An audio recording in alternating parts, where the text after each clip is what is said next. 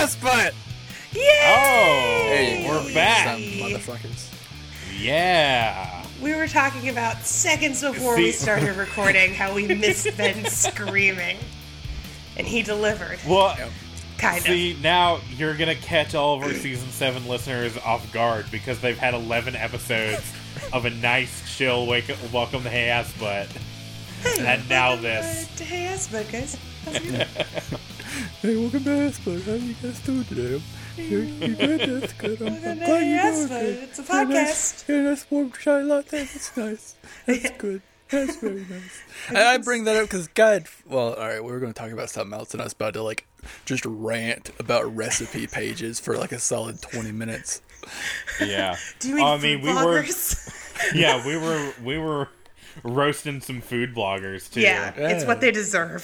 Fuck yeah! It's I don't give a single solitary fuck about your daughter killing her first fucking deer. I just want a recipe for fudge. For fuck's sake. Look. Right. If I open up a food blogger, it's because I've forgotten for how long to hard-boiled egg, okay? Yeah. I cannot remember how long I need to hard-boil an egg. So when I open up the recipe for hard-boiled eggs, I do not need 3 pages on, how your first chicken was named Edna and you really loved her before you sliced off her head and ate her for Christmas. I don't need that. No one cares, dog. No one cares about Edna or you and your feelings. Sometimes I feel like, who was it? Was it Charles Dickens who, when he was publishing his books in series, was he getting paid by the word? A lot of writers were back then. Yeah, I feel like food bloggers get paid per word. Listen, all right? What do food bloggers and Victor Hugo have in common? What? They both need a fucking editor. Oh God. They need to be. They need to shut the fuck up and be a little more concise. All right. 9 times out of 10, people who get paid for an article, they don't get paid for the quality. They get paid for, is this gonna fill up a goddamn web page or not? Clicks, baby. Yeah. It's all in the clicks. How do we get those fucking clicks? Yep. Yep. Tell us your favorite stories about making fun of food bloggers. Did you know any personally? Did you harass them? Did you bully them? I hope so. Look, my stance on bullying has always been some people need it, all right? And not for anything they can't control, right? We're not making fun of fat kids or gay kids or other POC people. We only bully kids for shit they can control, right? Not how they look. Their parents' money. We make fun of rich. Yeah. We gotta start making fun of rich kids. All right, they've Not gotten gonna away pay. for too long. Okay, but they're just as horrifying as the rest of us. All right. You know who we can't. You know who I feel like we shouldn't make fun of anymore though. Who's that? Middle schoolers who meow. Just let them live their life. Fuck right off.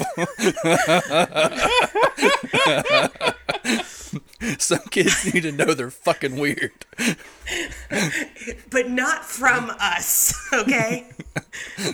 Okay, sure. I'm not gonna go to a middle school and just Are middle start bullying schoolers a who kid. meow, do they still exist? Are they still a thing? They definitely Probably. existed when I was in middle school. All right. I mean, I'm sure they do. And I was Except- not one of them. Stop asking Except, me. You look like you except were, though. now that anime is more mainstream, they don't meow, they go nya. Jesus Christ, Fucking Travis. nanny. Yeah. What kids who make link noises. Just start rolling. Ah, yep. Ah!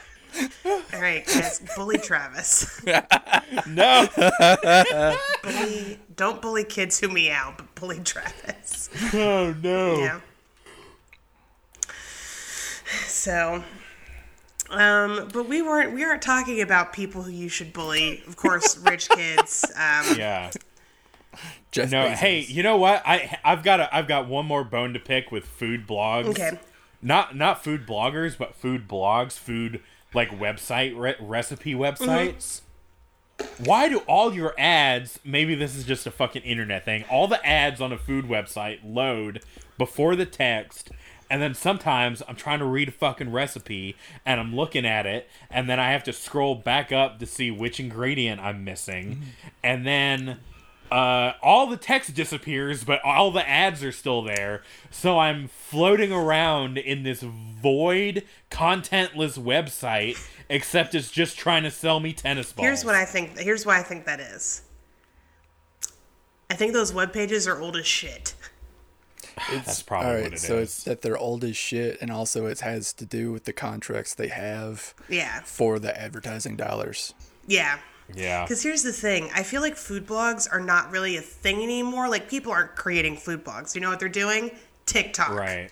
All right? YouTube. Tasty style videos where you're like, the camera is POV over the food.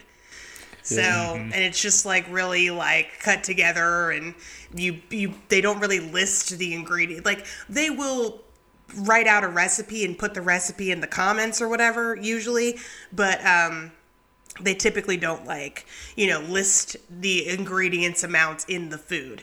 And I think and I think just a lot of food blogs are just like, from 2009 or whatever. It's been 10 fucking years.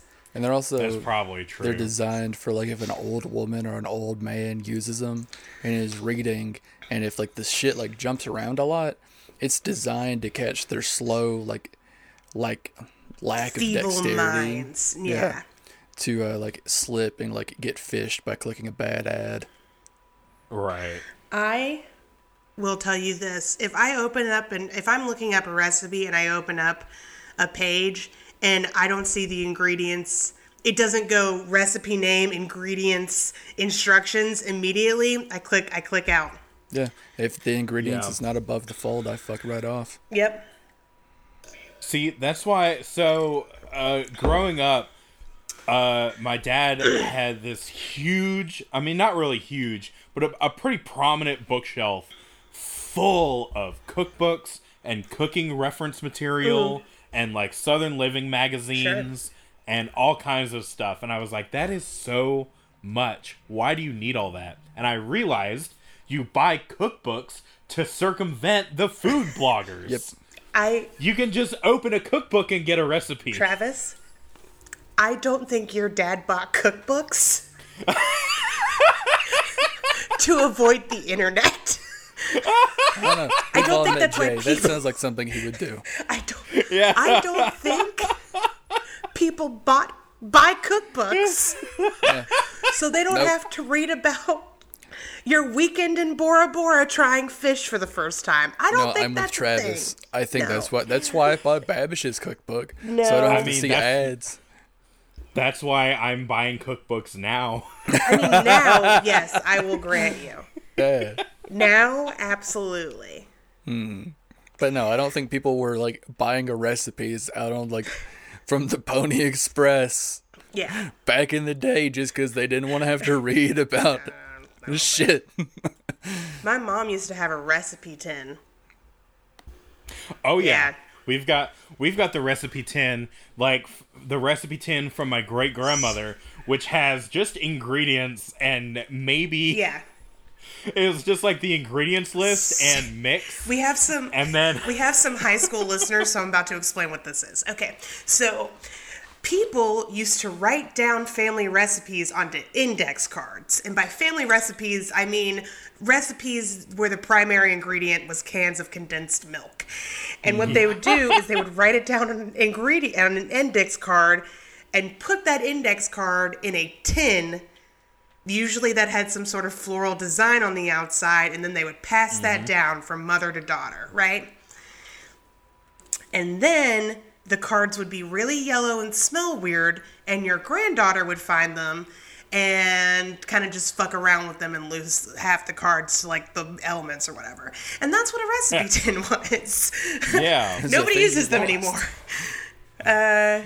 And sometimes the measurements are a cup, but it's not like A cup. it's not like a cup. It's not like a measuring cup. It's just like the one weird metal bowl cup thing that they had, and they would just fill that up But who knows? Who the fuck knows?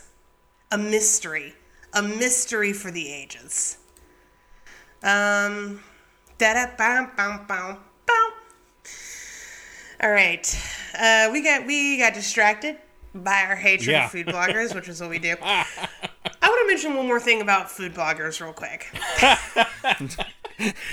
So let's get redistracted. Let's get hop back on this train and then hop back off again. I am not a fan of food bloggers. I mentioned mere seconds ago. But here's the thing.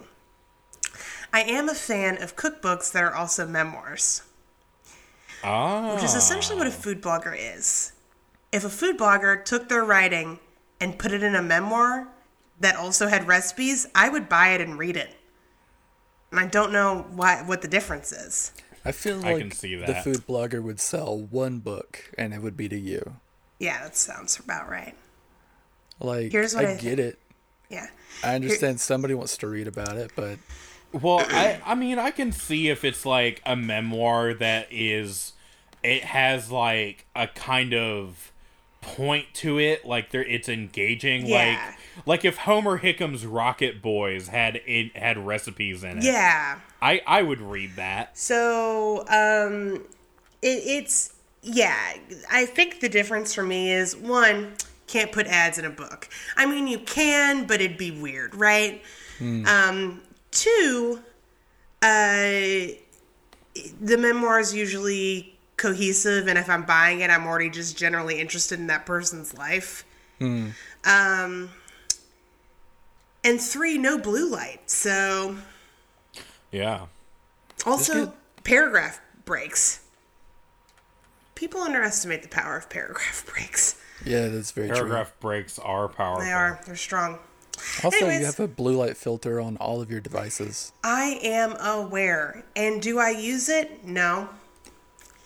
Do you know why? In the immortal words of Bill Hicks, I think I see a way out of this. Did you have to quote Bill Hicks to say that? Like, I did. I goddamn did. If you're not going to use a blue light filter, I'm going to quote Bill Hicks. Okay. I will use a Bill... if I stop... if there's a Bill Hicks filter... I just need a Ben filter. If I start using a blue light filter, will you stop quoting Bill Hicks? No. Then there's no point in me using it. There's no point. There is no point. I like my screen like I like my women, Ben. I want it to hurt my eyes a little bit. Just a titch, after I stare at it for too long. Try blinking. No. Right out. Can't do it. No blanks. All right. So what are we here to talk about, Travis? You had an idea. Yeah, this is on you, so you talk about it. I wanted to talk about basically like modern sitcoms, and not modern sitcoms that are on TV, because TV's for old people. I'm talking about... Who can afford a cable plan these days? Exactly. In this I'm economy? talking about modern sitcoms that are on streaming services. Fancy. And there's been this trend that I think kind of got kicked off with Master of None. It's really, I think, the first time that something like this happened. It's basically like it's a formula now. It is millennial who has a not very relatable job, but a steady enough income to be able to fuck around and do wacky millennial things with all their friends in a hip millennial town. So we're talking Portland, New York, San Francisco, somewhere in Southern California. Yeah. Twin Cities. Nope. Yes. Chicago. Mm-hmm. Chicago's one of them. Chicago. Yeah. I don't think Minneapolis is on there. Like I said, Master of None is like probably the first one that I noticed, and then there's other shows, especially on Hulu. Hulu is, I think, our prime offender. Maybe not offender. I don't know. I don't want to say it's bad, but it's just a trend I've noticed. So like Hulu, Shrill, Woke, Remy. I'm sure there's more. You know what these shows all have in common? What's They're that? all about a bunch of fucking dicks. Yeah. And Well, I mean that's like quintessential sitcom. yeah, but they're all dicks in a very millennial way, I feel like. It's not just that they're kind Right. of like selfish assholes, which is very quintessential sitcom. It's that they're sad, selfish assholes. Yes. They're depressed. But like millennial depression, which is like, fun depression as opposed to actual depression, which is just sad. It makes you want to kill yourself. So it's like, not only does it have the trappings of a like quintessential sitcom where it's like all of the characters are either assholes or sociopaths, but it's for comedy, so it's funny. But it's also, all these shows also really hit the nose on social issues of the time that they were written. Right. Like, And there's yeah. a lot of crossover with a lot of this, but like Ramy, which I want to point out, I've really enjoyed all of these shows. Like there's I really am enjoying, like, I really like Trill, I really liked Ramy, I'm enjoying Woke, but it's like, once I started watching Woke, I was like, oh, this is a trend now. Yeah. But like, so Woke has their main character is black, and he deals with a run-in with the police, and it's like the domino effect of that happening. Ramy is an Egyptian Muslim who has immigrant parents in America. He lives in New York, so obviously childhood was real tough for him. But yeah, like, it's like, I guess I don't know how to describe it. See, I think I do. I think I know where this is coming from. Because I don't want to say it's bad, because I don't think it's bad, and I think it's good that media is, or like, I'd still consider TV to be a more traditional, even if it's streaming TV a more traditional, like, media. Like, I am like, it's like, I'm glad to see media tackling social issues in this way. Yeah. Because like Shrill has a lot of body positivity in it. But it's like, I think now that it's a trend, it's like, how long is this gonna be cool and sustainable before it's like, okay, I fucking get it? Well, here's why I think this is happening. And I really do think they've just sort of rebranded a classic sitcom formula, because sitcoms have always starred like young people who have jobs that in no way, first of all, really exist, and second of all, like, are able to fund houses in these very expensive cities. Yeah. Right? And those people are usually like kind of sociopathic. You rarely see comedies that have, like, I don't know, good upstanding citizens. And those and those comedies usually made by Michael Schur. Like, just an observation. But I think that what it is they've started dealing with more like issues because they've started starring non-white people, or in the case of Shrill, non-thin white people, right? So yeah. And because these writers, and usually these shows are vehicles for people who already had like some stuff going on and were kind of in the know, right? These writers are writing from their own experiences. Police brutality is gonna come up, right? Yes. What growing up brown in America is like, especially post 9/11, is going to come up because the star of Remy is pulling from his own experiences for material. And I agree that it is like a trend, but it's also just, TV is so much more diverse than it was in the 90s and early 2000s. And because these more diverse stories are being created, then we're going to see, things that are dealing with the stuff that they deal with, which is, overwhelmingly racism. So that's cool. I feel like Master of None definitely counts as, is definitely one of those shows, but I feel like there's also The Bisexual, which I haven't seen, but stars a Palestinian bisexual woman. And I've heard that's really good too. Right. Oh, and I think I haven't seen Pen 15, but I feel like Pen 15 is also in this category. But it's more of a coming of age show, I think. It stars, I think there are adults playing middle schoolers, like pretty obviously adults playing middle schoolers. It's Right. Dawson casting, but you're supposed to know it's Dawson casting, but I also haven't seen it, so I'm not really sure. But yeah, no, I definitely agree. And I think the more serious, sad element, also just comes from the fact that we're overwhelmingly a sad bunch. Yeah. So I do keep seeing TikToks that are like, hey, this is Gen Z. Why are millennials so fucking sad all the time? 'Cause life is a fucking nightmare. And because people didn't believe in mental illness in the 90s and 2000s, none of us got medicated until a very late age. And when we did get medicated, they just put us on Ritalin, which is not enough to deal with depression. Anyways, that's my experience. So, I do wonder if that's true, though. I wonder if parents of Gen Z, because they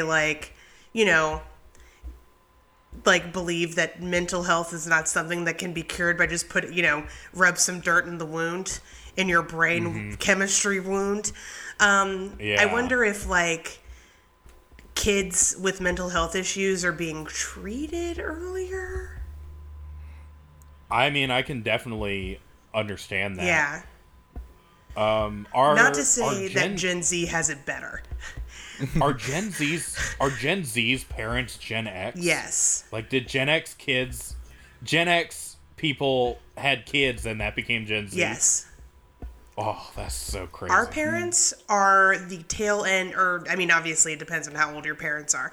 My parents, because they had me, in their early 20s, are the tail end of boomers. Right? This is the very end of it. And so anyone who's younger than us and just now coming of age, yeah, Gen X. Because my dad is almost Gen X. Right. So yeah. My mom is kind of that weird middle spot, Yeah. but my aunt, her youngest sister, is definitely Gen X. So our parents are boomers, but they're not boomers. But that might just be because my parents are cooler than yours. I don't really know. Right. Maybe my dad could just beat up your dad. I don't really know what's going on. My mom has definitely tried to use an expired coupon before, though. No, I'm just kidding. She's rich, so she doesn't need to. Doesn't use coupons. Come on. Anyway. So yeah. Just to be clear, Gen Z, before you come for us, because we're terrible. I do not think that y'all have it easier than millennials do. I just think, you guys are the feeling I get from Gen Z is overwhelmingly anti-nihilist, right? Where it's everything sucks and life has no meaning and I'm going to fucking party about it. Whereas millennials used to have some hope and that has been just stamped out of us. We're fucking bugs under a boot. And Gen Z has become so nihilist that it's gone full circle. It's nothing matters, so everything's great. This is a meme that went on a while ago, and it was based off. It was like a Witcher meme, it's the only alignment chart that matters, and it's emo. The world is broken, and I'm sad because there's nothing I can do to fix it. Yes. Goth, the world is broken, but there's an odd beauty in the dark parts. Punk, the world is broken, and I am angry, and I'm going to fight to fix it. Ska, maybe the world is broken, but I've got a fucking loot. So I feel like Gen Z falls in between punk and ska in that sense, and I feel like millennials are overwhelmingly emo and goth.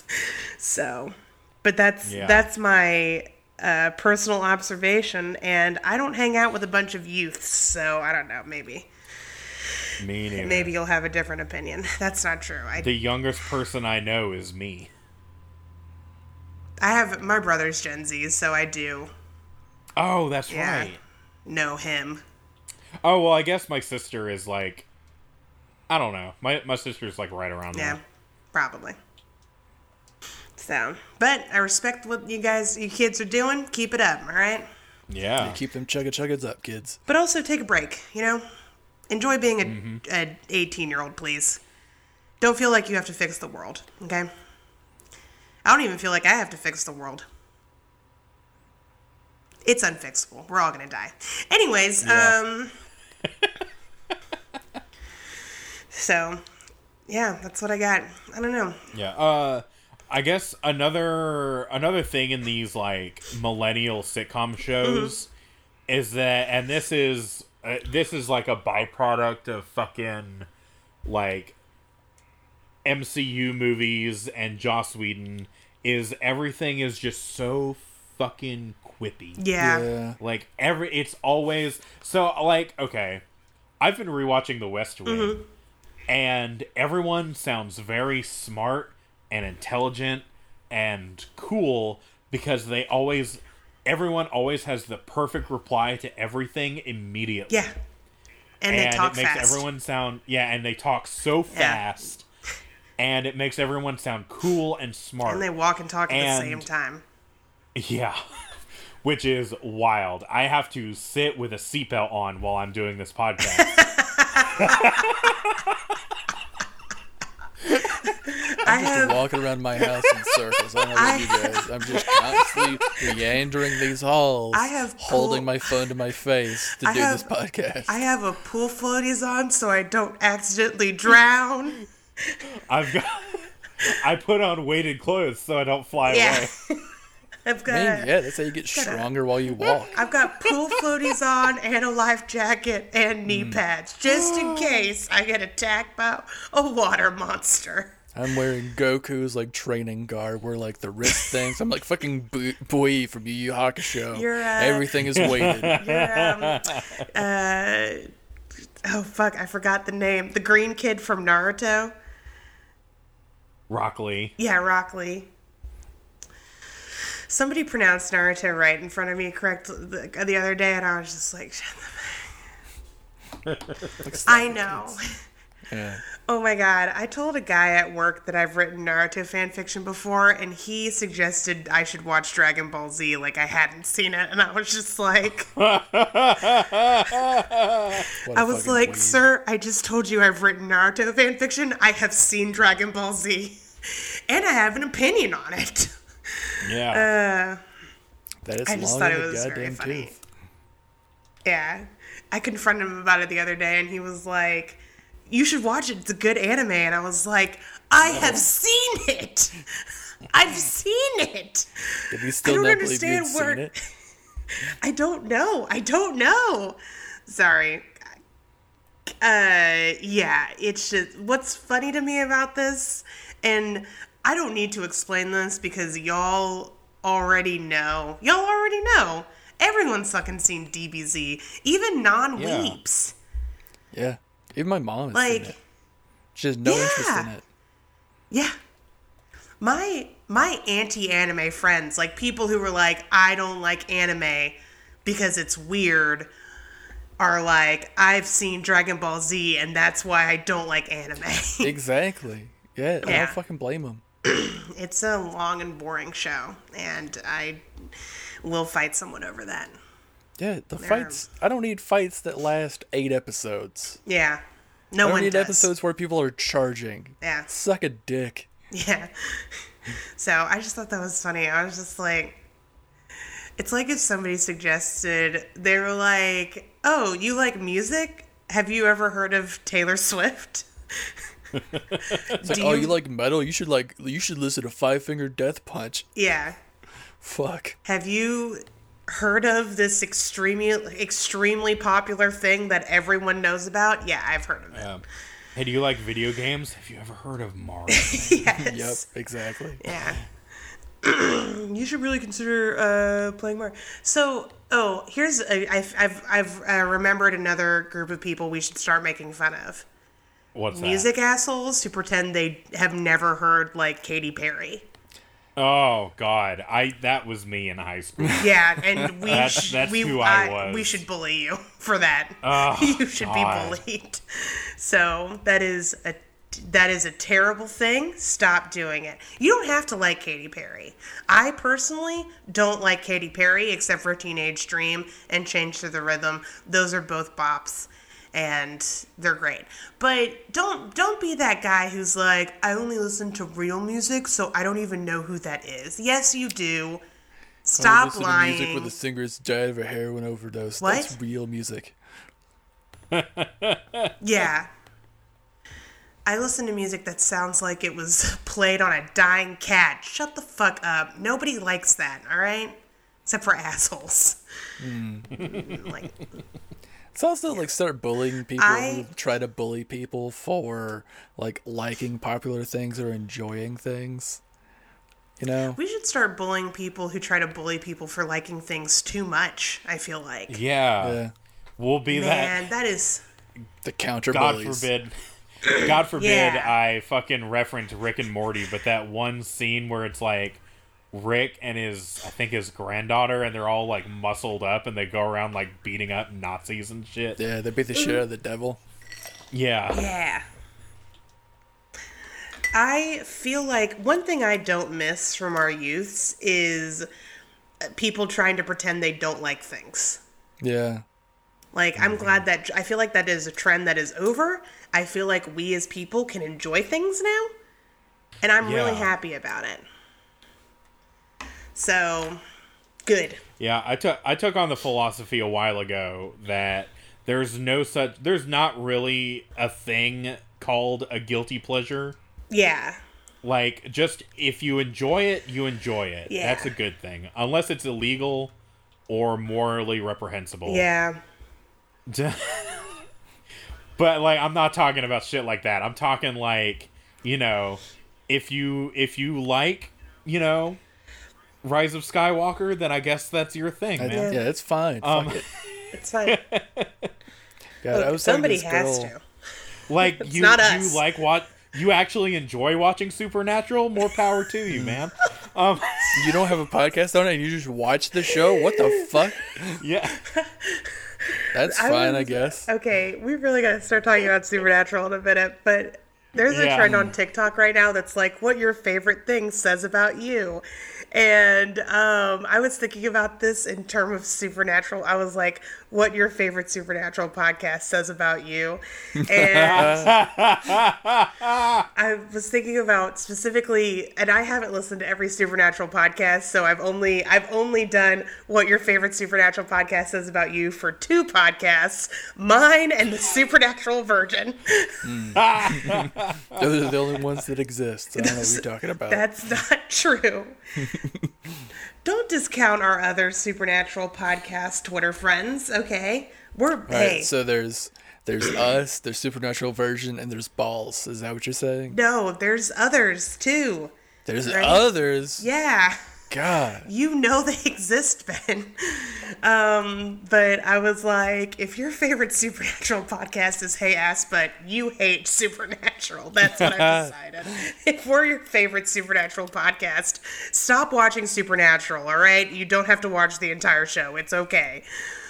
No, I'm joking.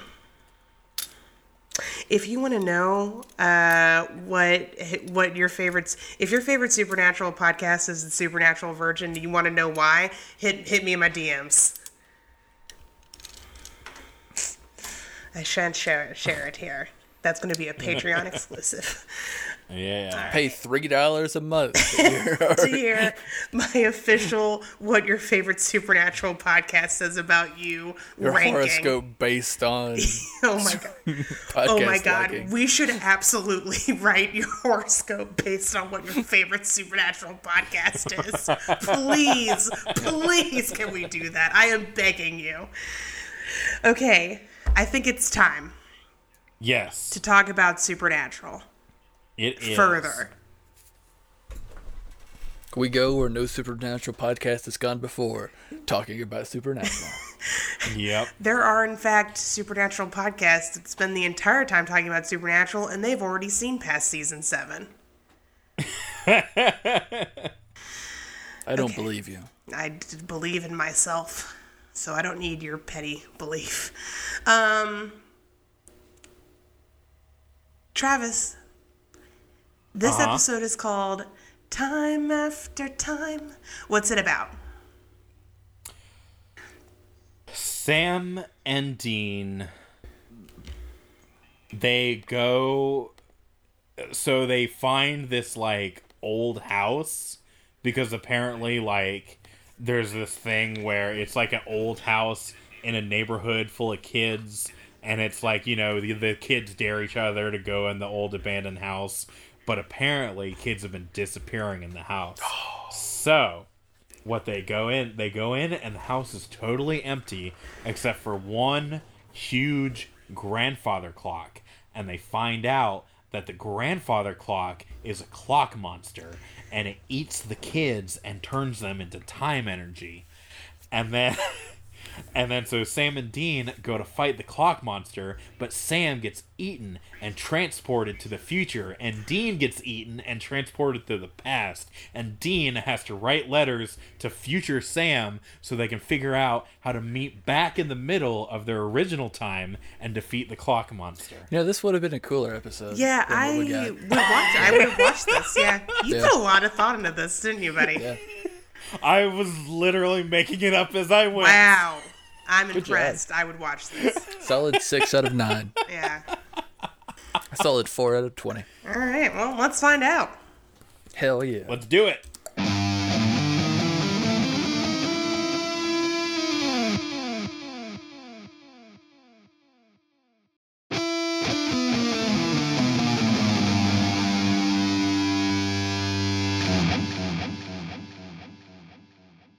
And we're back. We're back. I've got a question right off the bat. Hit us. Slap us in the face with that question, Travis. Why does Dean get all of the cool time travel missions? Because Dean is the main character. Next Aw, question. man. Yep. Like, Sam got to go with him to Western Town, Yeah. but, like, every other time it's been time travel, it's been Dean. Yeah. Sam often fills the role of a character who saves the day in the background, Yeah. which is what he did during the Western episode. Yeah. That's true. Yeah, Frontierland. That really is what Sam does. God Yeah. damn. Sam is going to have a couple of episodes coming up that are very Sam focused. Okay, good. But these past couple episodes and the next episode for sure are all about Dean. Yeah, you know what? Like, okay, we started the episode with Sam having major hallucinations Yeah. from his whole brain situation, and then he, like, cut himself a little bit, like a little emo middle schooler, and then squeezed it a lot, and was like, oh, I'm totally fine. Yeah. And now it's like, okay, we're just back to good old Sam, I guess. But are we back to good old Sam? Travis, take my hand. Take it, Travis. Okay, I'm holding your hand. Thank you. I feel it. I feel your hand in my hand. This hand is your hand. This hand is my hand. I feel that I have ushered you into a special kind of hell. You have. Why? And that hell is being a Sam fan. Oh, a Sam no. girl, if you will. Oh, no! I didn't mean to do this to you, but it's happened now. Oh. This... Your life? Yeah, your life sucks now, bruh. Yeah, it's all downhill. You could have been on Team Dean, but no. You had to fall for the smokescreen of Sam. So here's the deal with Sam from pretty much now on. He's gone full himbo. Yeah. Yep. Not full himbo. I mean, he's still super smart, but himbos are smart in surprising ways, right? Like, yeah. A himbo is somebody who's like, they're like a dumbass. I thought melancholy was a vegetable, but they're also like, here's my secret, like, super smart thing that I have. Like, Dean is very much that, right? Right, yeah. Where it's like his whole thing is that he's the dumb one, but then every once in a while he reveals that he's like Red Proust or something. Mm-hmm. So that's like his thing, and I feel like Sam is kind of like veering into that. But also there is stuff that happens from now on that's very much like, wait a minute, doesn't it make more sense narratively for Sam to be the person who handles this? But because Dean is such a popular character, I feel personally, and you may disagree, that Sam starts to be eclipsed. And I get it. Jensen Ackles is a super charismatic actor. He is attractive. Dean is a fun character. But it's a little disappointing when you're, such a Sam girl and you just feel that, he gets kind of shoved to the wayside sometimes. Yeah. Obviously, Jared Padalecki doesn't really seem to care about that because he's still been on the show for so long and he seems happy with it. And, I mean, there are a lot of really dedicated Sam girls, but I'm pretty sure most of my my fellow Sam girls out there would agree that, like, that kind of happens a little bit, in my opinion. So, and if you disagree, meet me outside. We'll take this to the streets. I don't know. I mean, what do you think, Ben? Our resident Dean girl. I think you're right. I think Dean's the better character because I think Jensen Ackles is just a little bit more charismatic. I feel like... Oh, and this we agree in our friends, yeah.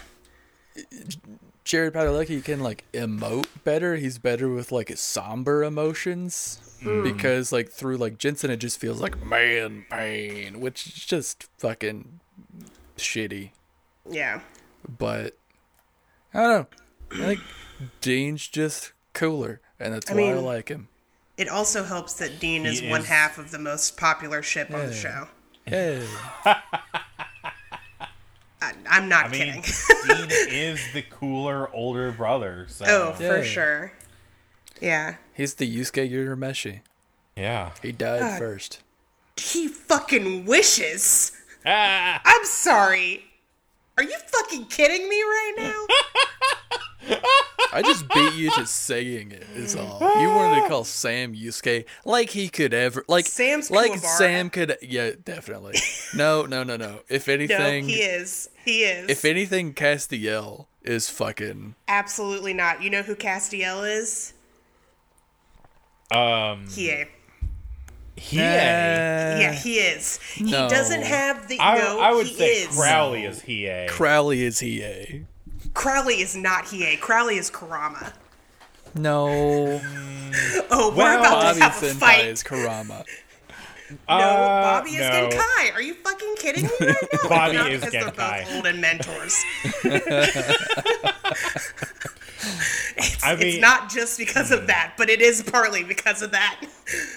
Crowley is Kurama. They're both manipulative bastards. Now, obviously, Kurama is a much better person than Crowley. Mm-hmm.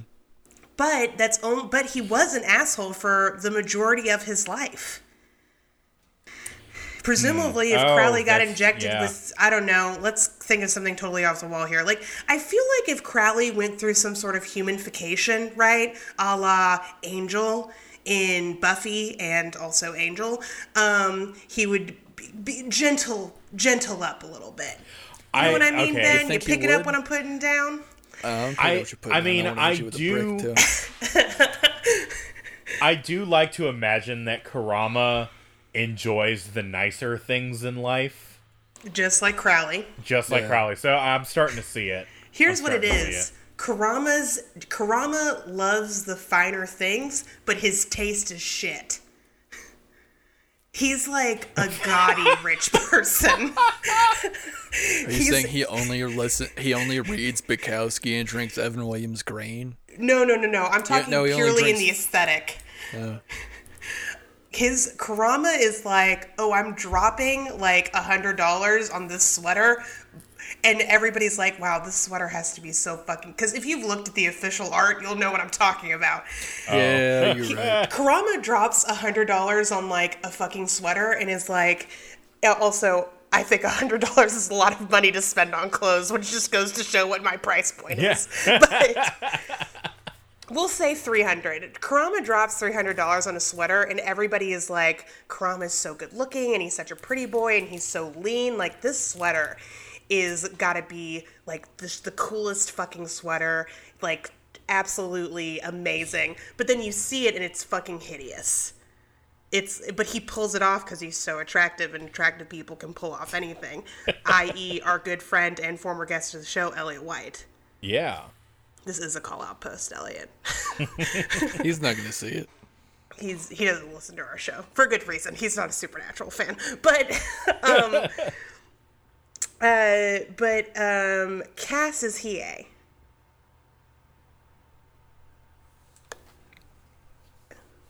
Would you like to hear why?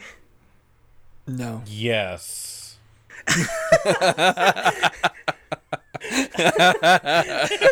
We're spending way too much time on this. We have spent more time on this than we have on my What Your Favorite Supernatural Podcast Says About You. And that's relevant. That's something most of our listeners will probably understand. It's been a while.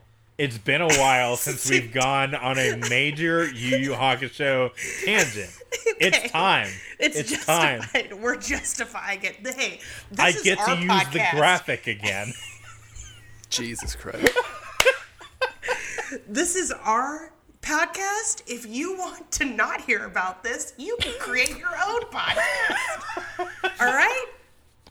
You know what it Okay. was? Is we were listening to other Supernatural podcasts, and we were like, they talk about Supernatural way too much. Supernatural, not enough Yu Yu Hakusho. A Damn show right. That I get I'm going to put a poll out on Twitter that's like, how many of you guys have watched Yu Yu Hakusho because of us? How many of you guys were like, I don't get these fucking references. I'm going to kill somebody if they mention Yu Yu Hakusho again. I've got to understand what they're talking about. And then did that. I hope they enjoyed it at least. I hope they did Yeah. too. Sorry about the Three Kings arc. Anyway, or the Four Saint Beasts arc. Anyways, here's my official Supernatural Yu Yu Hakusho breakdown. You're right, Dean is Yusuke. Sam is Kuwabara. Cass is Hiei. Crowley is Kurama. Bobby is Genkai. Okay. Jody Mills. Shizuru. Yeah. Okay. That's what I got. Jody was in this episode. She was. was, and she's amazing. I love her. God, she's such a mom. I love her so much. She was so great. Our lads need a mom. Our boys. Yeah. Our lads. Are we going to start seeing more of Jody?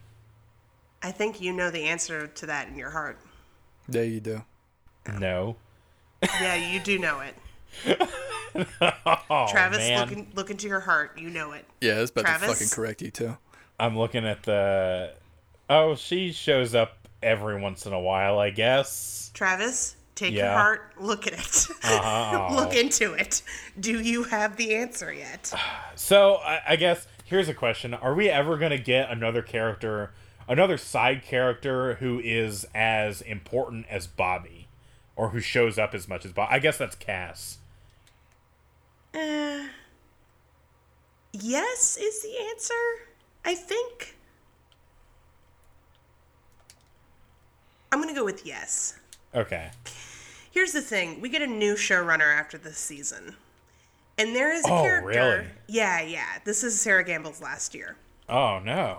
And she leaves the show after this. Oh, she had to go make the Magicians. And other things, but yes. Yeah. She is, I think the new showrunner is very infatuated with a certain character, and just they start appearing a lot. Oh, This is no. not at all a bad thing. Oh, okay. This is not. Oh, I thank have God. no issues with this. But let me just say, a character who has been sidelined starts becoming much more frequent. I don't think they're a Bobby replacement. I don't think anyone will ever replace Bobby on the show. But we do get the answer to your question is yes. Oh, now I'm trying to think of who it is. Yeah. Well, Who could it I guess be? we'll find out next season. Someone probably. who's been sidelined. Not sidelined, but kind of sidelined. Yeah. Have we seen them recently? I mean, recent-ish. Recent is definitely a word I would use. It's recent. Yeah. Recent-ish. Can't think of anybody. It'll come to you eventually. Yeah. And Probably. by eventually, I mean probably next season. So. Yeah, you'll see. Fuck it. I mean, everyone knows I forget about the episode as soon as we're done with this recording, so... We respect that about you. That's just the recorder's curse, I think. Yeah. It steals your memory. Yeah. It really, like...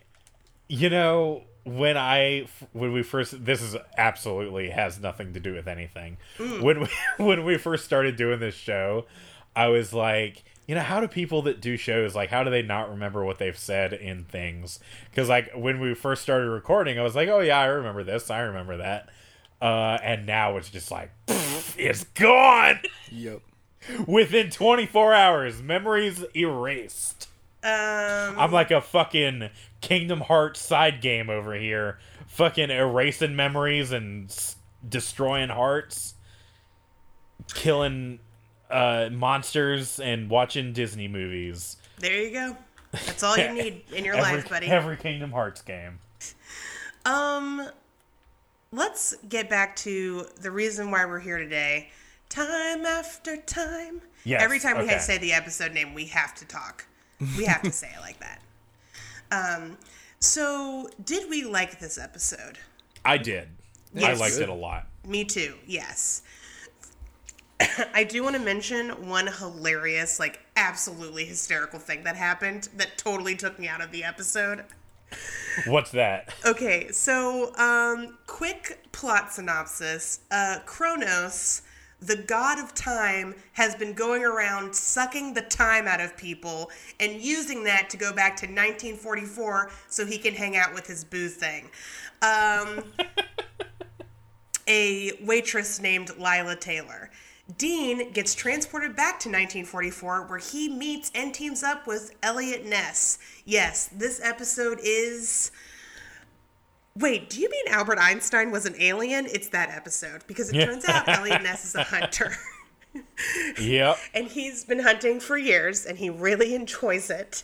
And Sam and Jody show up, and they help get Dean back, and they kill Kronos, and the day is saved. Elliot Ness lives, knowing that in the future people are going to say awesome a lot. That's pretty much the plot of the end. It's a quick synopsis. Here's what happens that made me lose my fucking mind. So they get to Canton, Ohio, where Kronos is going around doing his time sucky jangle thing. Mummification thingy that he does. And they're like, we need to look at street cams to try to track this guy. And Dean basically goes to google.com Yeah. and looks up, like, street cam hacking website. Yeah.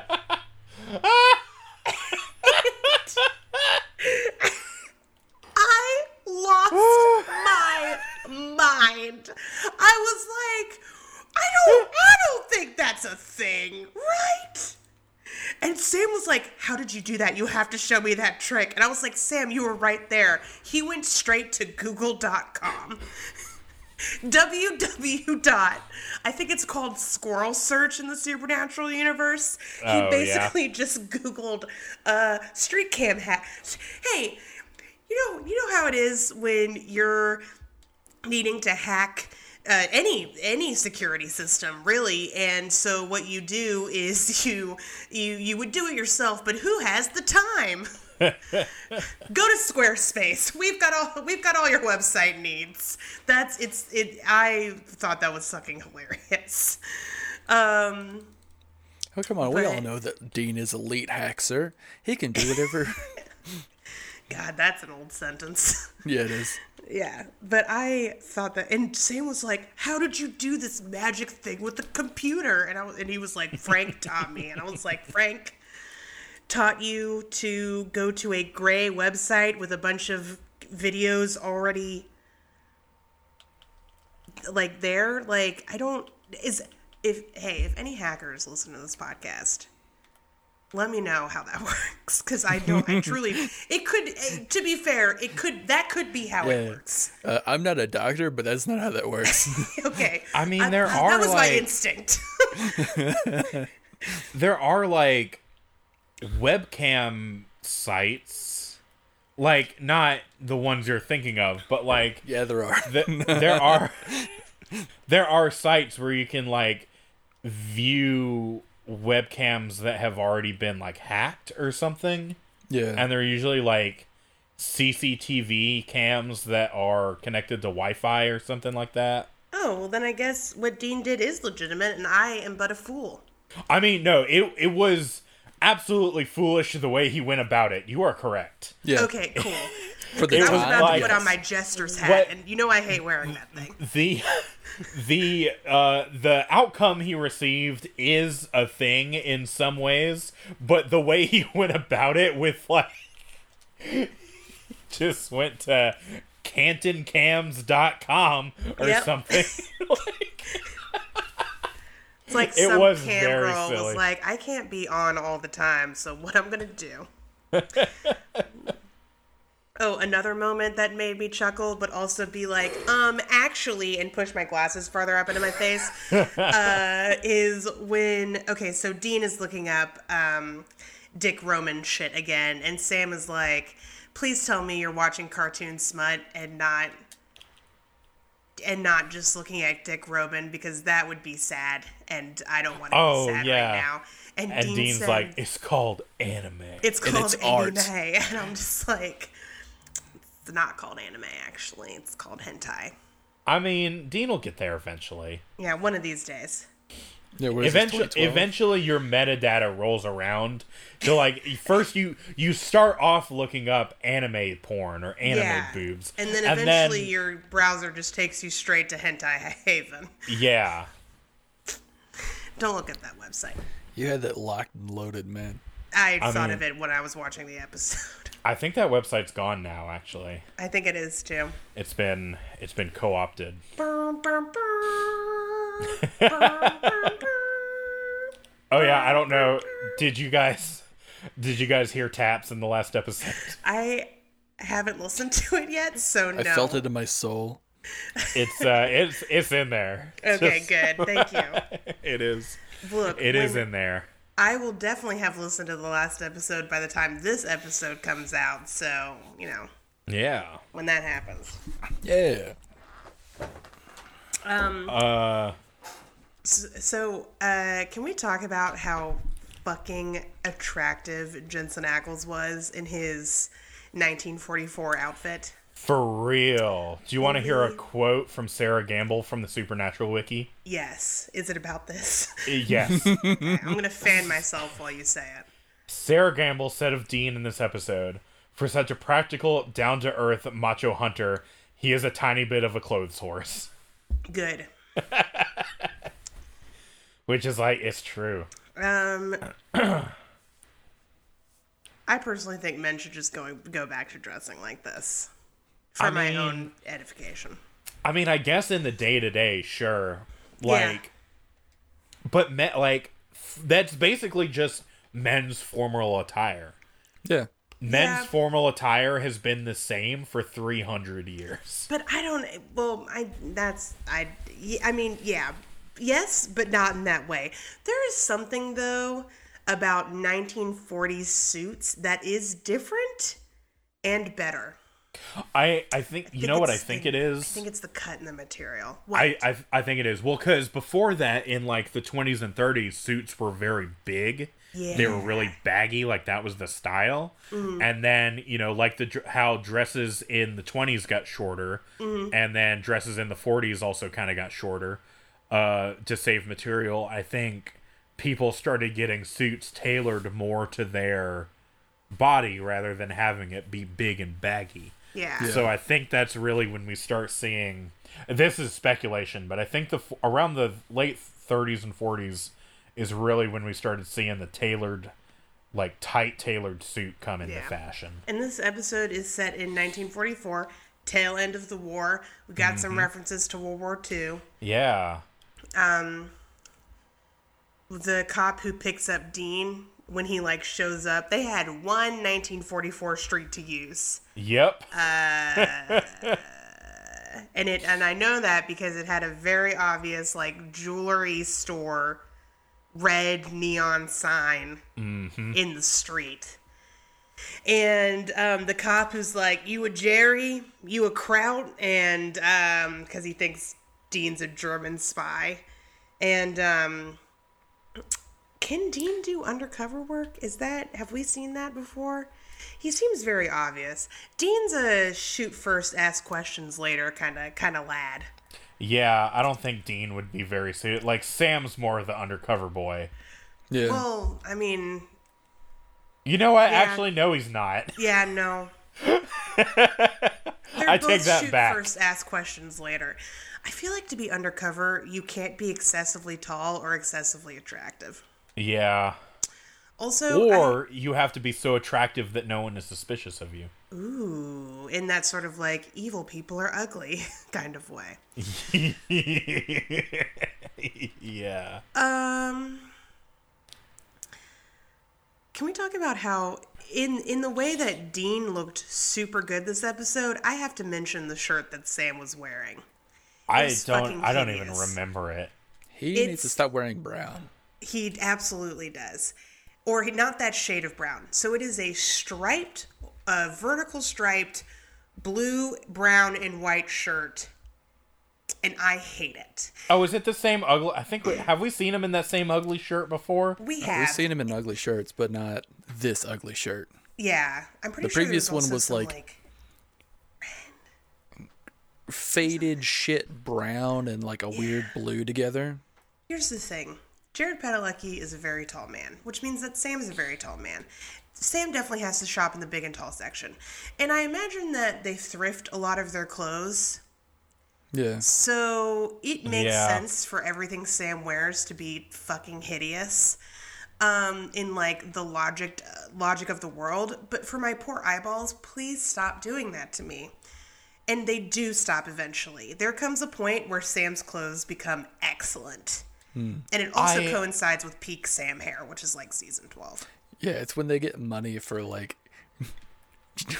clothes for Jared. Yeah. They finally They get clothes money for him. they expand their Jared clothes costume Oh budget. my god, he went to Jared. Yeah, but there comes a time when Sam his clothes just start to fit better. That's the other thing is this shirt does not fit him very well. No, Yeah. it didn't. In that I- it fits because it covers his body and it's not too big or tight or small for him, but it's not cut to his body. Yeah. It I ain't tailored. tried to look up Sam Winchester ugly shirt to see if anything would come up, but I got this instead. I just sent it to you guys. And it's No. just, I Google image search that, and it's just all that shirt. Who It's made like this? It's like 50 entries of that shirt. It's not even Sam. All right, it finally came through for me. Let's see this shit. Oh. No. Oh. Whose mom was this made for? Whose sad cat-owning aunt is this bullshit for? No. Who I- has a husband's worth of weight of cats and sadness is this shirt for? No, this woman is definitely married, but has never come. Oh, God. The person who owns this shirt is for sure married and has never had, does not get the song WAP. She's married to, like, her yearly vacation is, like, Cozumel, is what she's married to. Wow, that shirt is fucking hideous. Yeah, I did find we got that a picture. shirt. I don't think Jared wears this in the show though. I think he just owns that shirt. Yeah, yeah. This is just like a candid photo of Jared Padalecki in an We ugly will- shirt. We will post all of these onto our Twitter so that y'all can see. Because Sam never smiles that much. Yeah. No. We will post all of these onto our Twitter so you can see what we are talking about. Oh, it says House of Wax in the background. This must be like something related to that, like press or premiere or something. Because it also says "See Paris Die," which I found very confusing until I was like, "Why are we killing Paris?" Also, Jesus Christ, that's depressing. I get that we all went through a hate Paris Hilton phase, which makes me so sad to think about now. But do you mean to tell me they literally used Paris dying in the movie as fucking marketing? Yeah. Holy shit. Yeah. That is awful. Paris, I am so sorry. That is terrible. Well, she And can. some I misogynistic mean, bullshit. honestly, she can kind of like wipe her tears away with her money about it, though. Yeah. That's true. Like, But still, it is awful, but she has a lot of money. yeah. Use that money to get some therapy. Yeah. Every woman from who was famous in 2005 needs help. Yes. Please see a therapist. I am begging you. All right, sorry. Okay, unrelated, but also sad. But yeah, we'll post these pictures on our Twitter so you can see what we're talking about. Because You need to see them. That's what we're getting at. yeah, they're pretty rough. They are pretty rough. Mm-hmm. Who played Elliot Ness in this episode? Nicholas Leah. Yeah. He's been on X-Files. Oh shit. Yeah. And The Stand. Oh. He's going to be on this in The Stand when it comes out. Well, I mean it's filmed, but when it comes out, the new one. He was also Dale Daniel Shannon in The Killing, That which I sounds know right. you've seen. Yeah, I love that show. Yeah. He's a TV guy. Yeah. Yep. He's a TV boy. The other major guest episode, for Time After Time, guest star for this episode is Jason Dohring, who is somebody I was totally obsessed with for a little while. He plays Logan Eccles in Veronica Mars. He's amazing. He's also a very charismatic actor. Not so much TV this episode. He plays Kronos. But he's a total 10 out of 10 and is the reason why I watched one of the worst TV shows that has ever been created. Moonlight. Moonlight. I Moonlight. forgot that it even existed. I have talked about this show before. It's only ran for like one very short season, and that's all it deserved. But it's about a vampire in the modern day who falls in love with a human and blah, blah, blah, blah, blah, blah, blah. It's very bad. Don't watch it, but I watched the entire thing because of Jason Daring.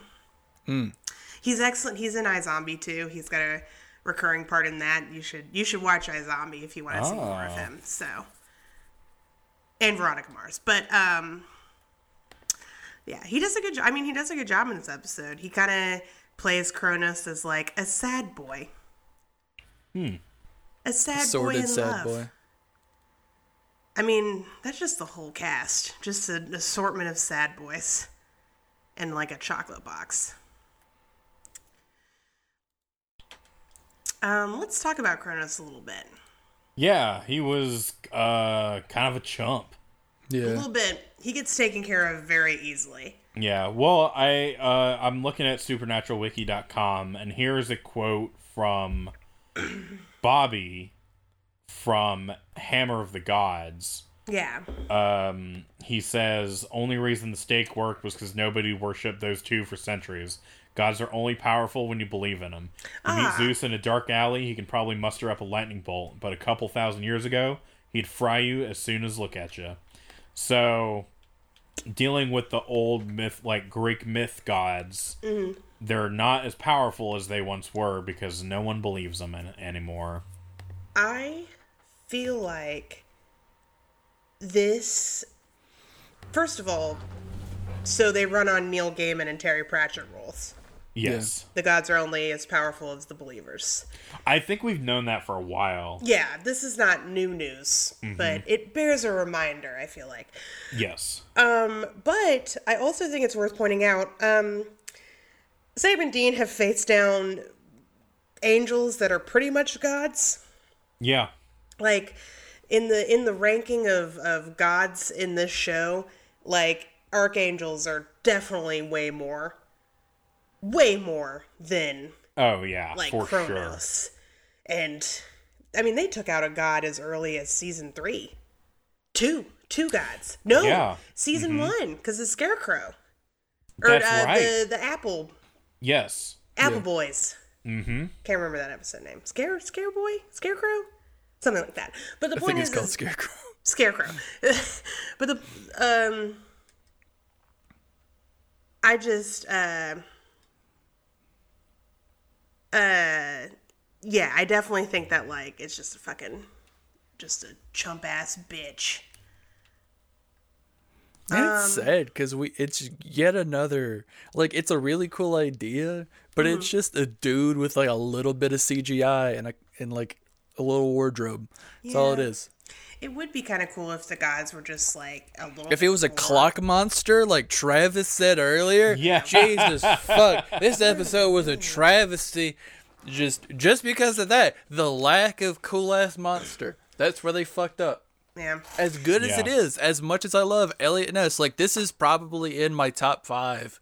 Like, if somebody asks me about episodes to sell them on a show, I'd be like, yeah, there's one where Dean hops through time and meets Elliot fucking Ness, who doesn't like any of the references Dean makes about him. In fact, hates them with a passion and makes fun of him for talking the way he does. Like, all the reasons you like Dean as a character, Elliot's like, the fuck is wrong with you? Yeah, that is pretty good. Elliot Ness went through some shit, and then Hollywood made a movie about it because that stuff is entertaining. But can you imagine if, like, I don't know, like, moments you almost died were like entertainment to somebody else, and then you met them and they kept being like, I loved when this happened, and you would just be like, dude, I shit myself. I was terrified for my fucking life. What do you mean you loved it? Also, how the fuck do you know about it? Yeah. Who are you? But yeah, this is also the second episode in recent memory where the villain has been like, I'm just a boy in love with a girl, murdering some people around them, asking her to love me. Because the Phoenix in Frontierland, holy shit, that was also a time travel episode. Yeah. Also, I think he was more innocent guy. He was. He didn't start murdering until post the town had been like, we tried to kill your wife, and we tried to kill you, but you rose from the ashes, because Right. aforementioned Phoenix-related thing. So,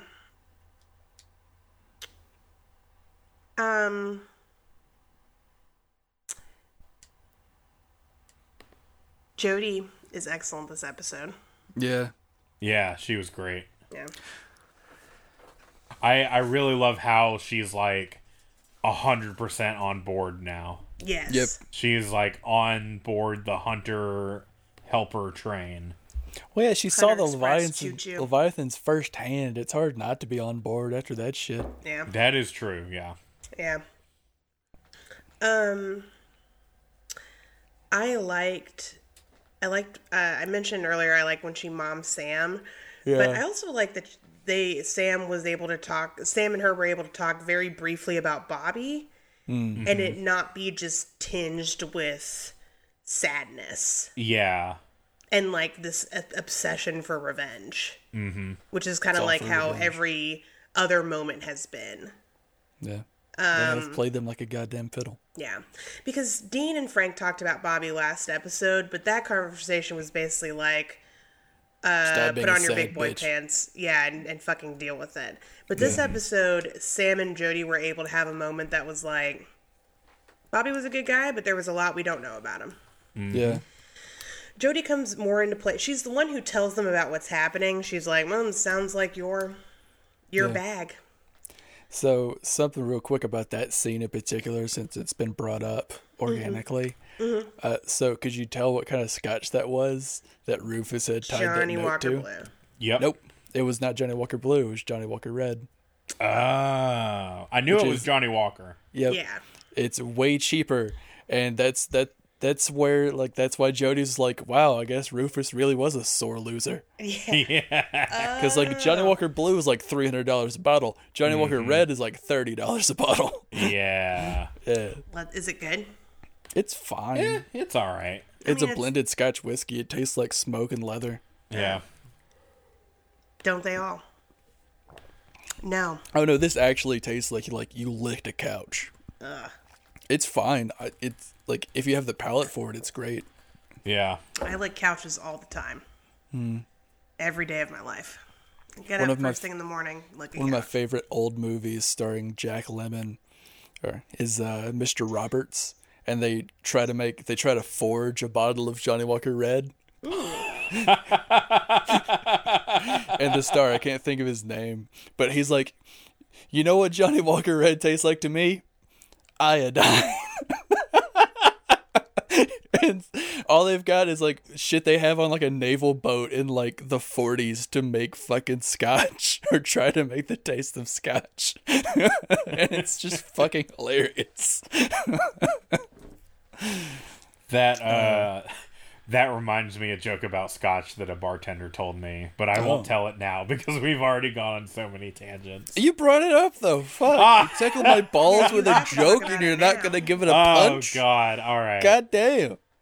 So, a man in a suit walks into a bar, and he walks up to a bartender, and he says, "Bartender, give me the finest scotch you have."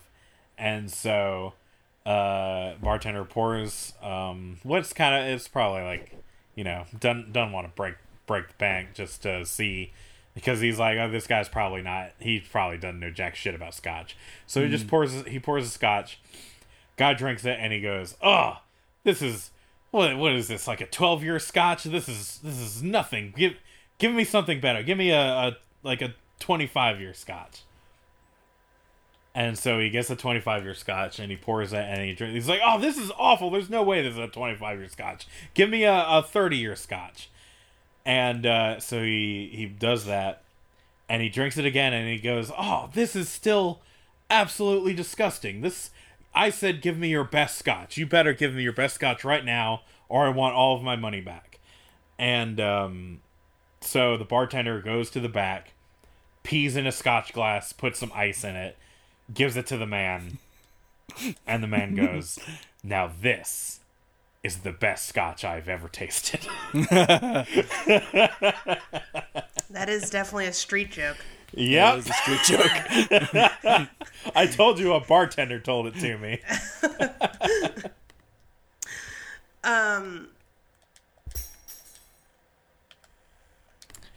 That was an ominous crashing sound in the background.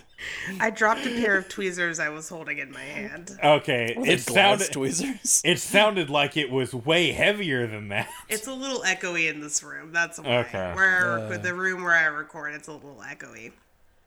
I want to talk a little bit about the writer of this episode, Robbie Thompson. Robbie Thompson. Yeah. So he Old wrote Robert Thompson.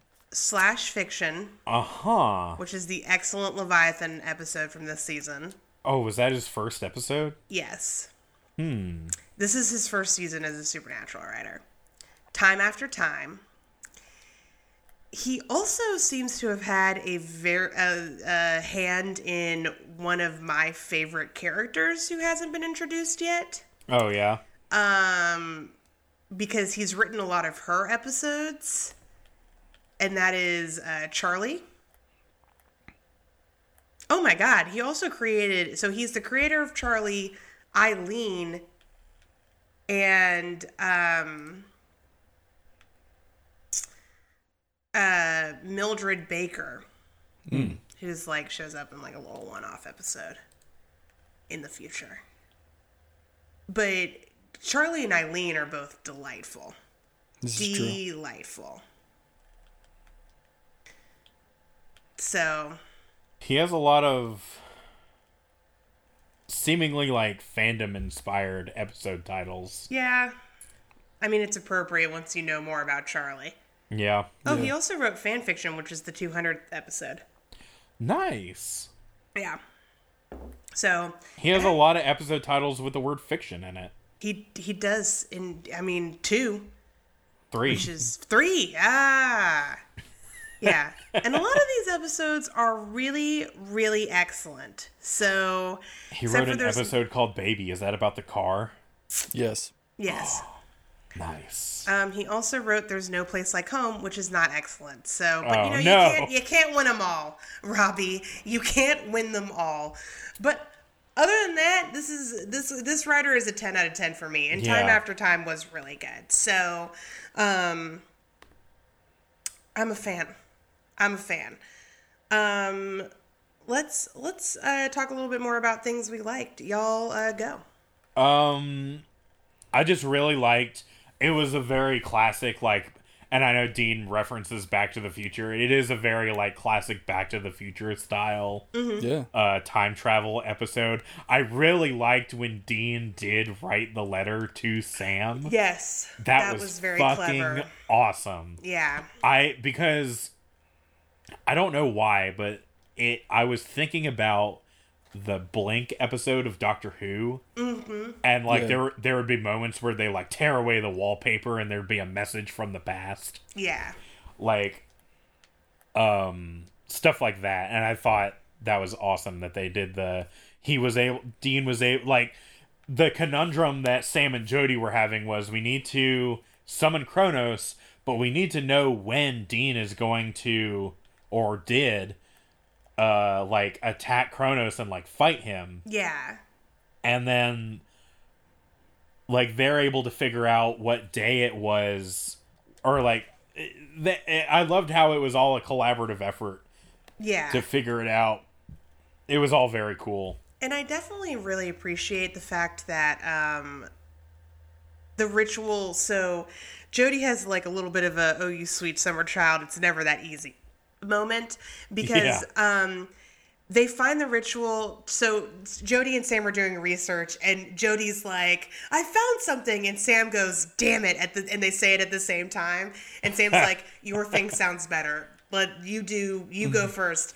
And what Jody says is she's found a reference to a ritual to bring Kronos to them, and Sam's like, yeah, I have the ritual. It's not that easy. We have to know the exact time. We have to know when Dean is touching Kronos. Otherwise, Dean will just be stuck. Mm-hmm. And also we'll be dead because Kronos will kill us because we don't have a way to kill Kronos. And and Jody's like, oh, it just doesn't happen automatically. No, Jody, you silly bitch.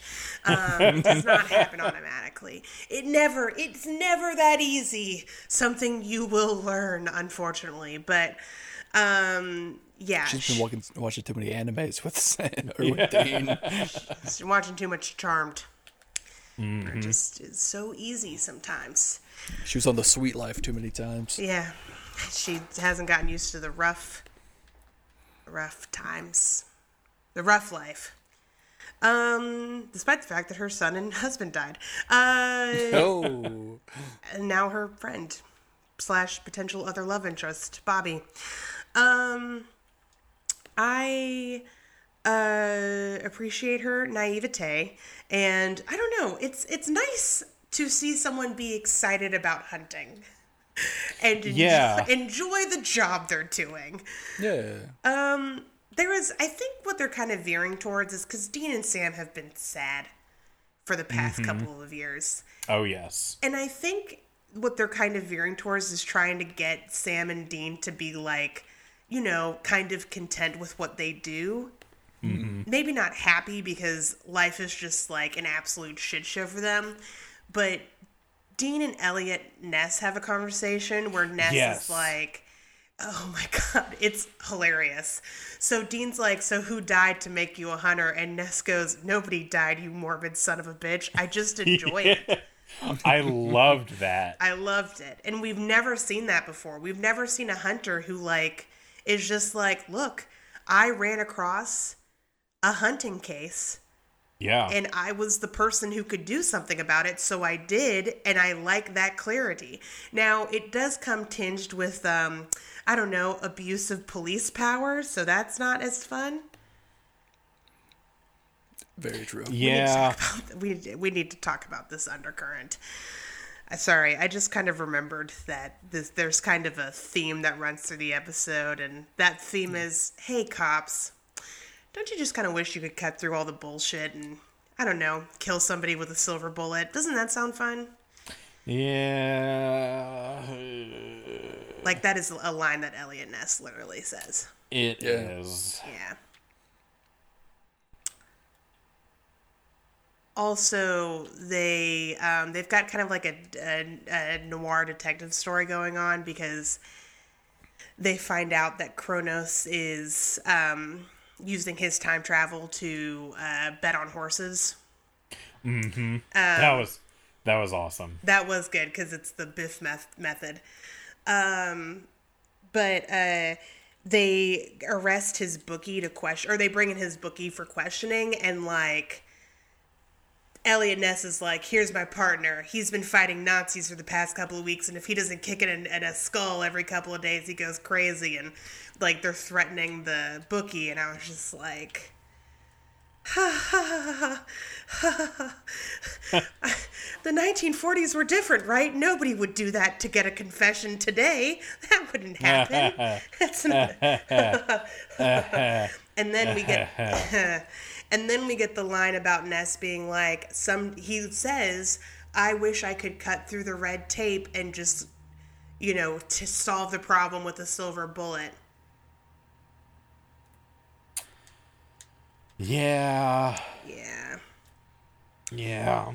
It is not. It's not a great line for this point in time. It's not a the great socio-political time. It does not feel good. I don't enjoy this. So okay.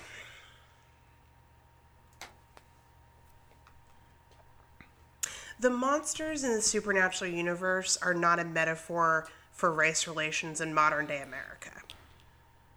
And that's not a controversial statement, they're just not. Yeah. Right?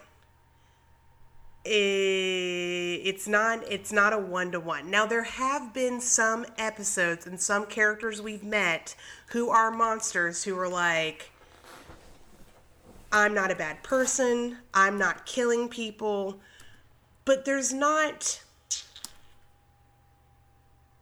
I don't know if you could sit here and be like, the themes of monster systematic oppression come up in Supernatural. Like, do you get what I'm saying?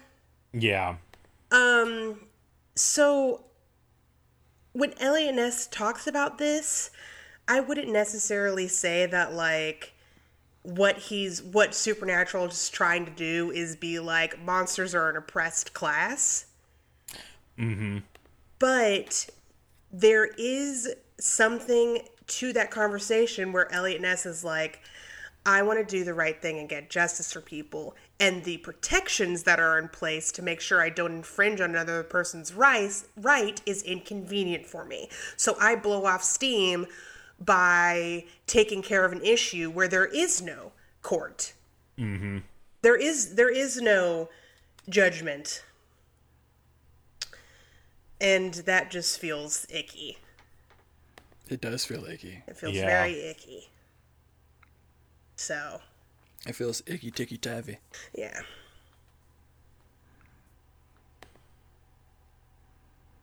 I don't know.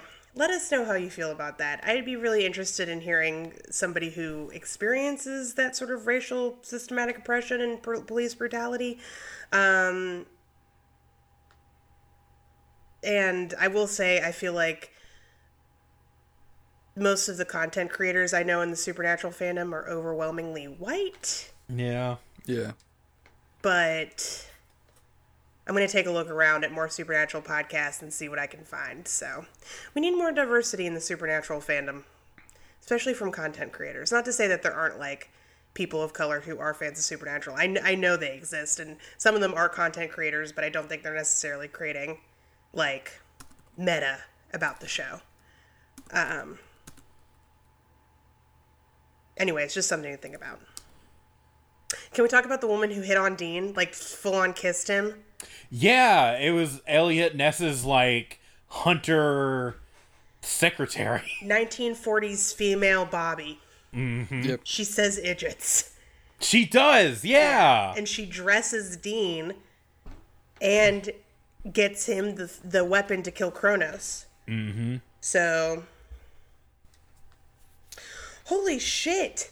Can we talk about the fact that Elliot Ness holds an innocent woman at gunpoint to get Kronos?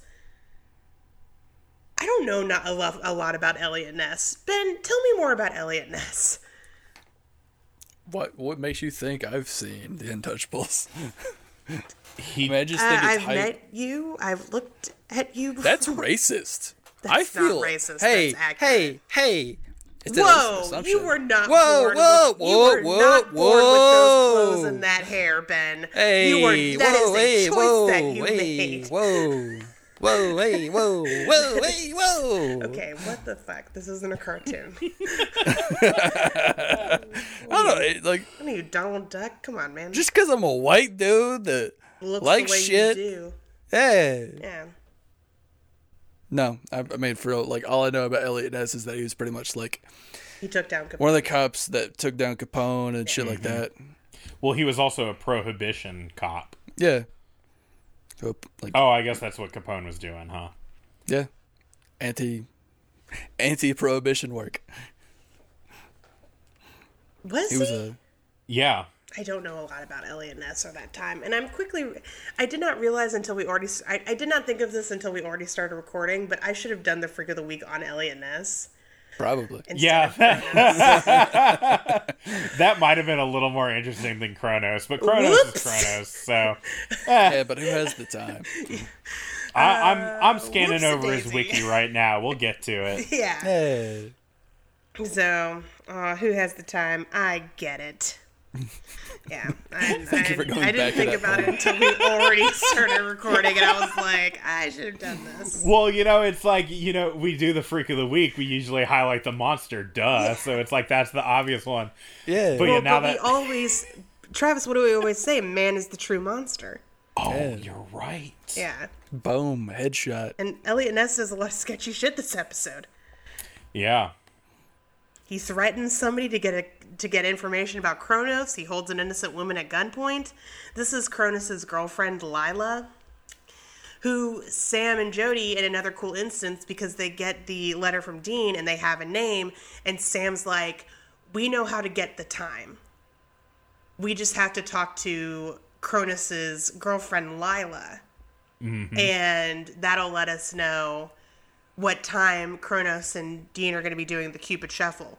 And they talk to Lila. She's in like an old folks home. Thank God all of these people are still alive. Because they have to talk to another person who like saw one of Kronos' victims in like the 60s? Yeah. 50s, 60s? Well, And it's like, she's obviously, also alive. she's still alive because she was like 12. I mean, but she could have, I don't know, like had child cancer or something. Yeah, I Got guess hit that's by true. a bus. I mean, we're also in Eaten the leg. episode where like Dean hides a letter in a wall and then carves Sam's name into the like piece of wall, and like the only change was that somebody had painted over it. Yeah. Like you think they would have like filled that in when they were painting it. Nah. Makes it rustic. Look, man, Hey. the contractors were tired, okay? They hadn't been paid yet. It was time to go home. Get a nap.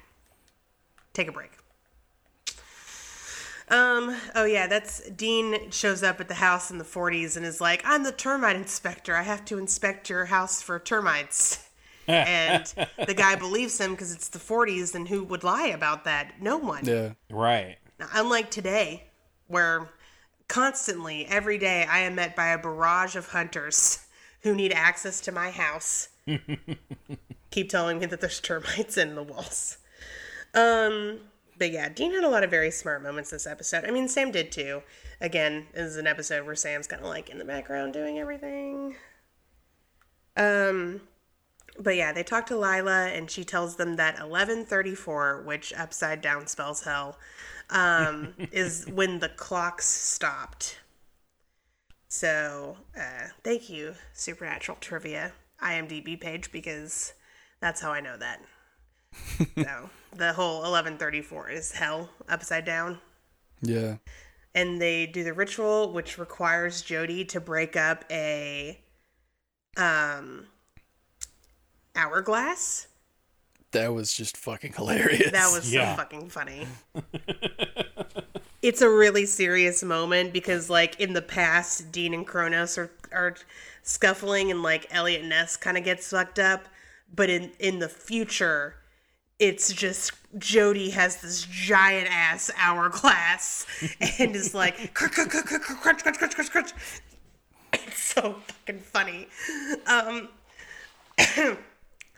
But Elliot, Sam, and Jody are able to bring Dean and Kronos back to the future. Yeah. Ta-da. And They get to the clock tower right as the lightning strikes. yeah. Yep. And they save Dean's and Sam's parents. They don't die anymore. Never again.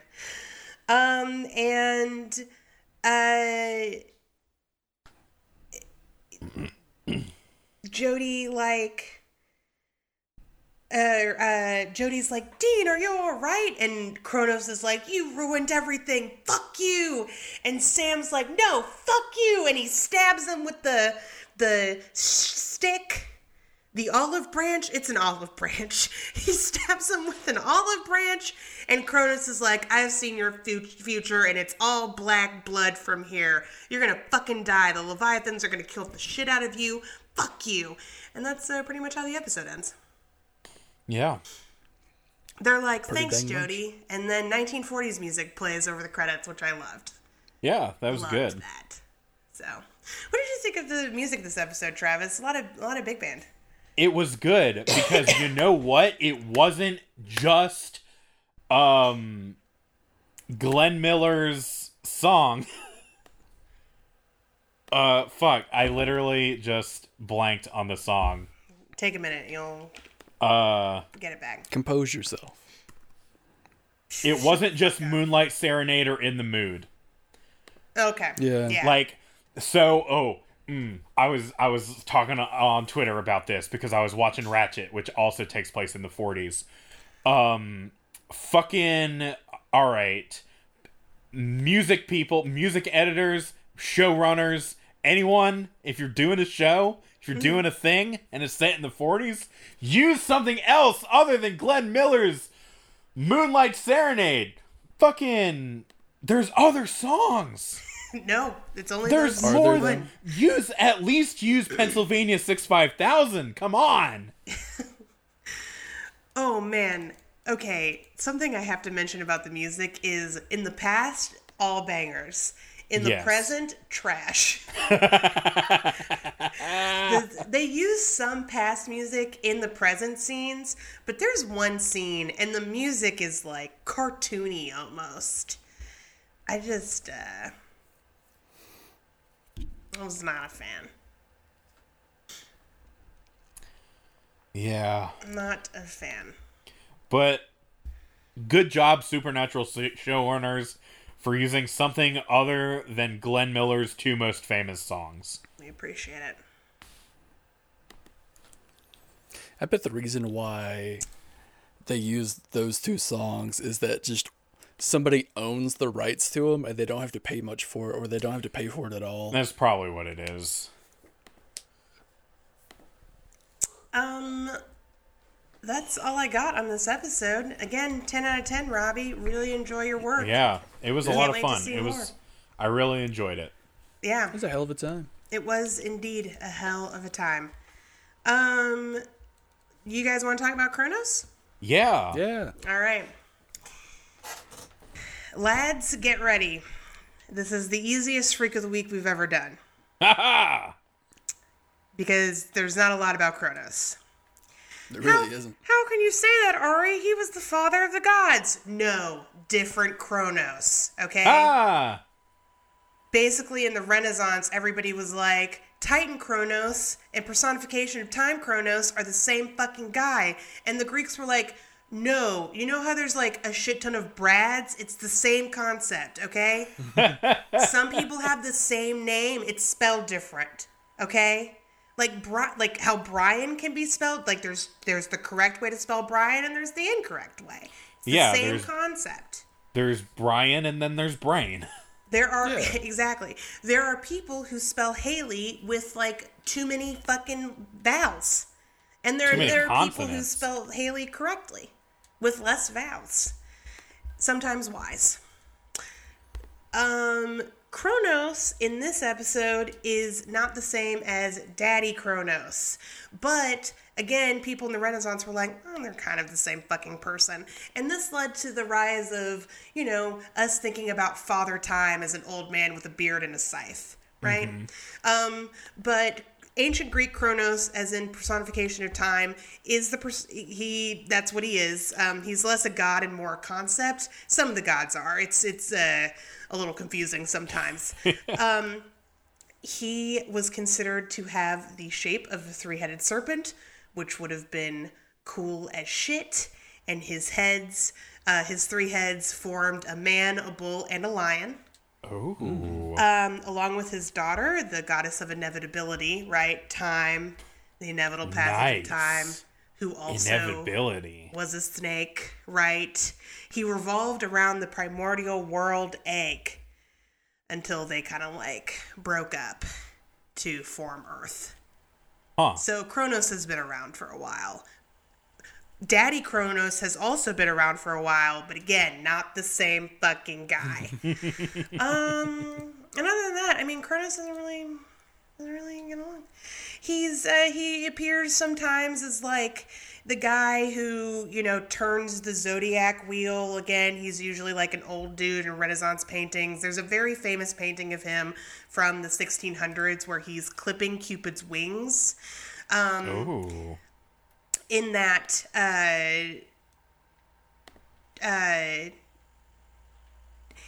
in that painting, that's supposed to represent how time eclipses love, right? The longer time goes on, the less love you feel, or at least that passionate love that Aphrodite and therefore Eros kind of represent. But yeah, if you want to know more about the world egg that produced the Earth, that's an Orpheus thing. Or not an Orpheus, Orphism, excuse me, which is one of the kind of subsets of the Greek mythology. And that's pretty much good. Nice. Yeah. Do you want? Said it was going to be easy.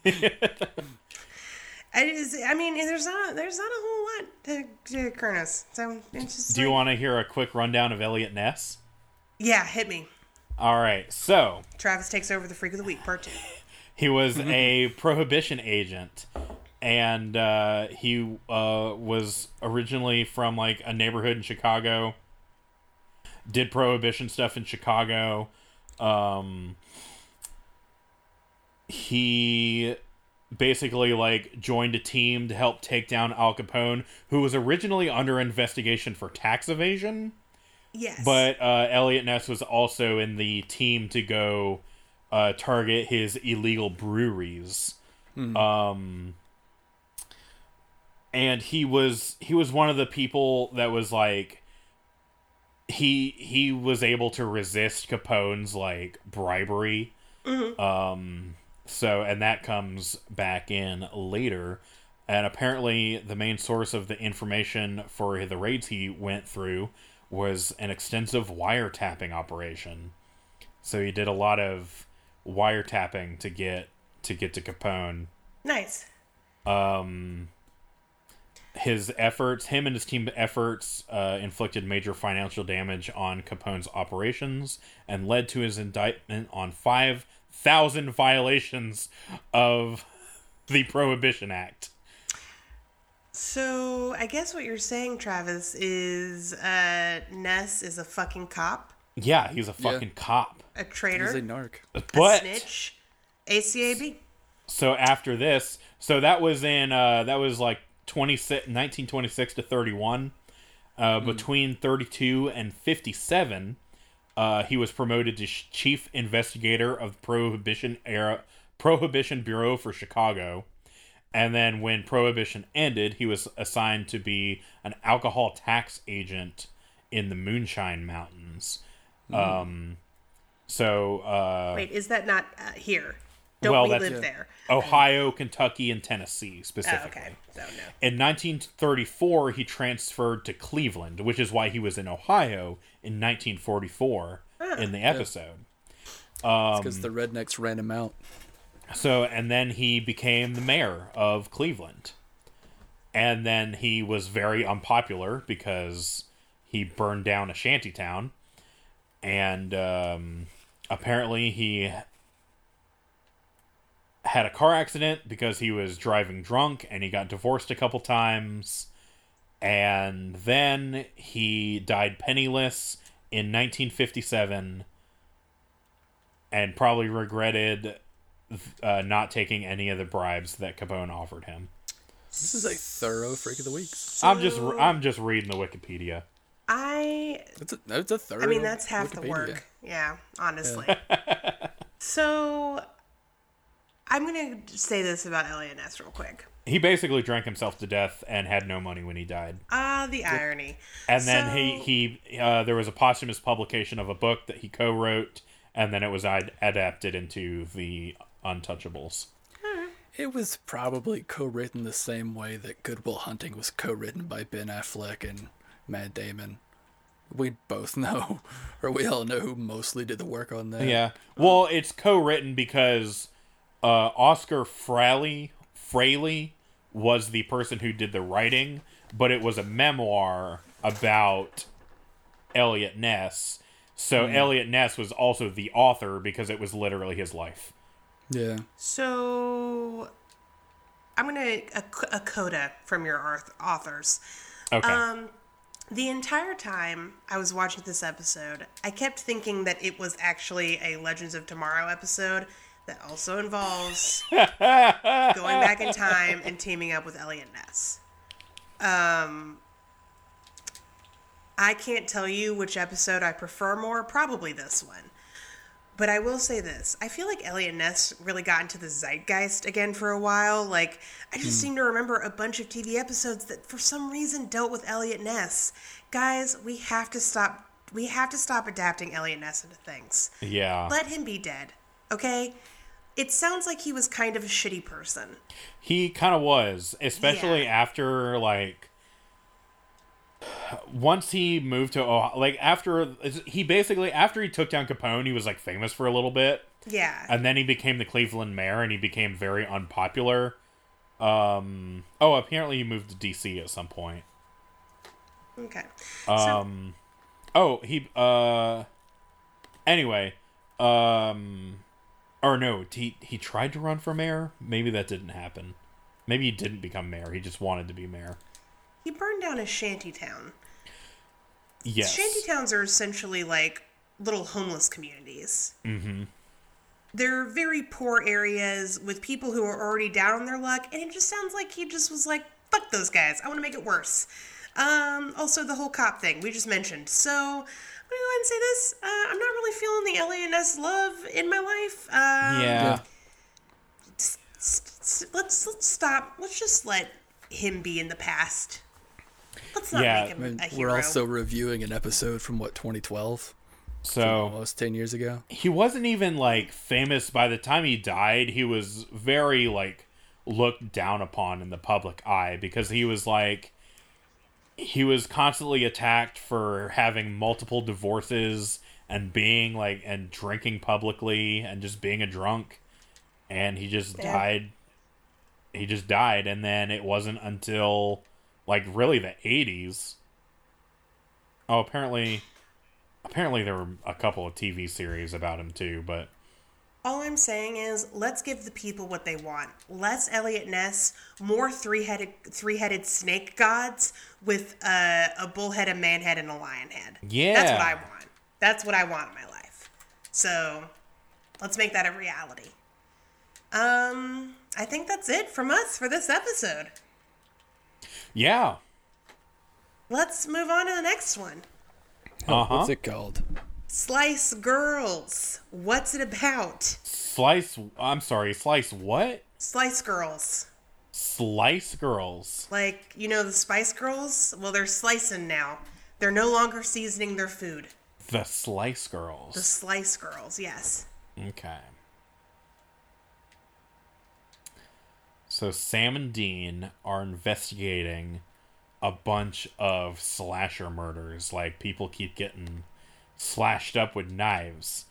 And the way that they know that it's a supernatural monster doing it is because it's a very specific, like, knife claw looking pattern.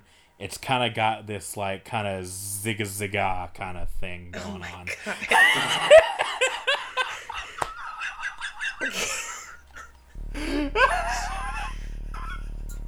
Jesus Christ. I knew you were going to incorporate it, and I was like, how's this going to happen? All right, well, I don't know if that's going to happen, but if it does, we'll talk about it next week on Hey Ass Butt. Yeah. Thank you guys so much for listening. If you want to hear more from us, please check out our website, habcast.com, where you can find links to all of our social media, Habcast on Twitter and Instagram, and Hey Ass Butt is Supernatural Podcast on Facebook.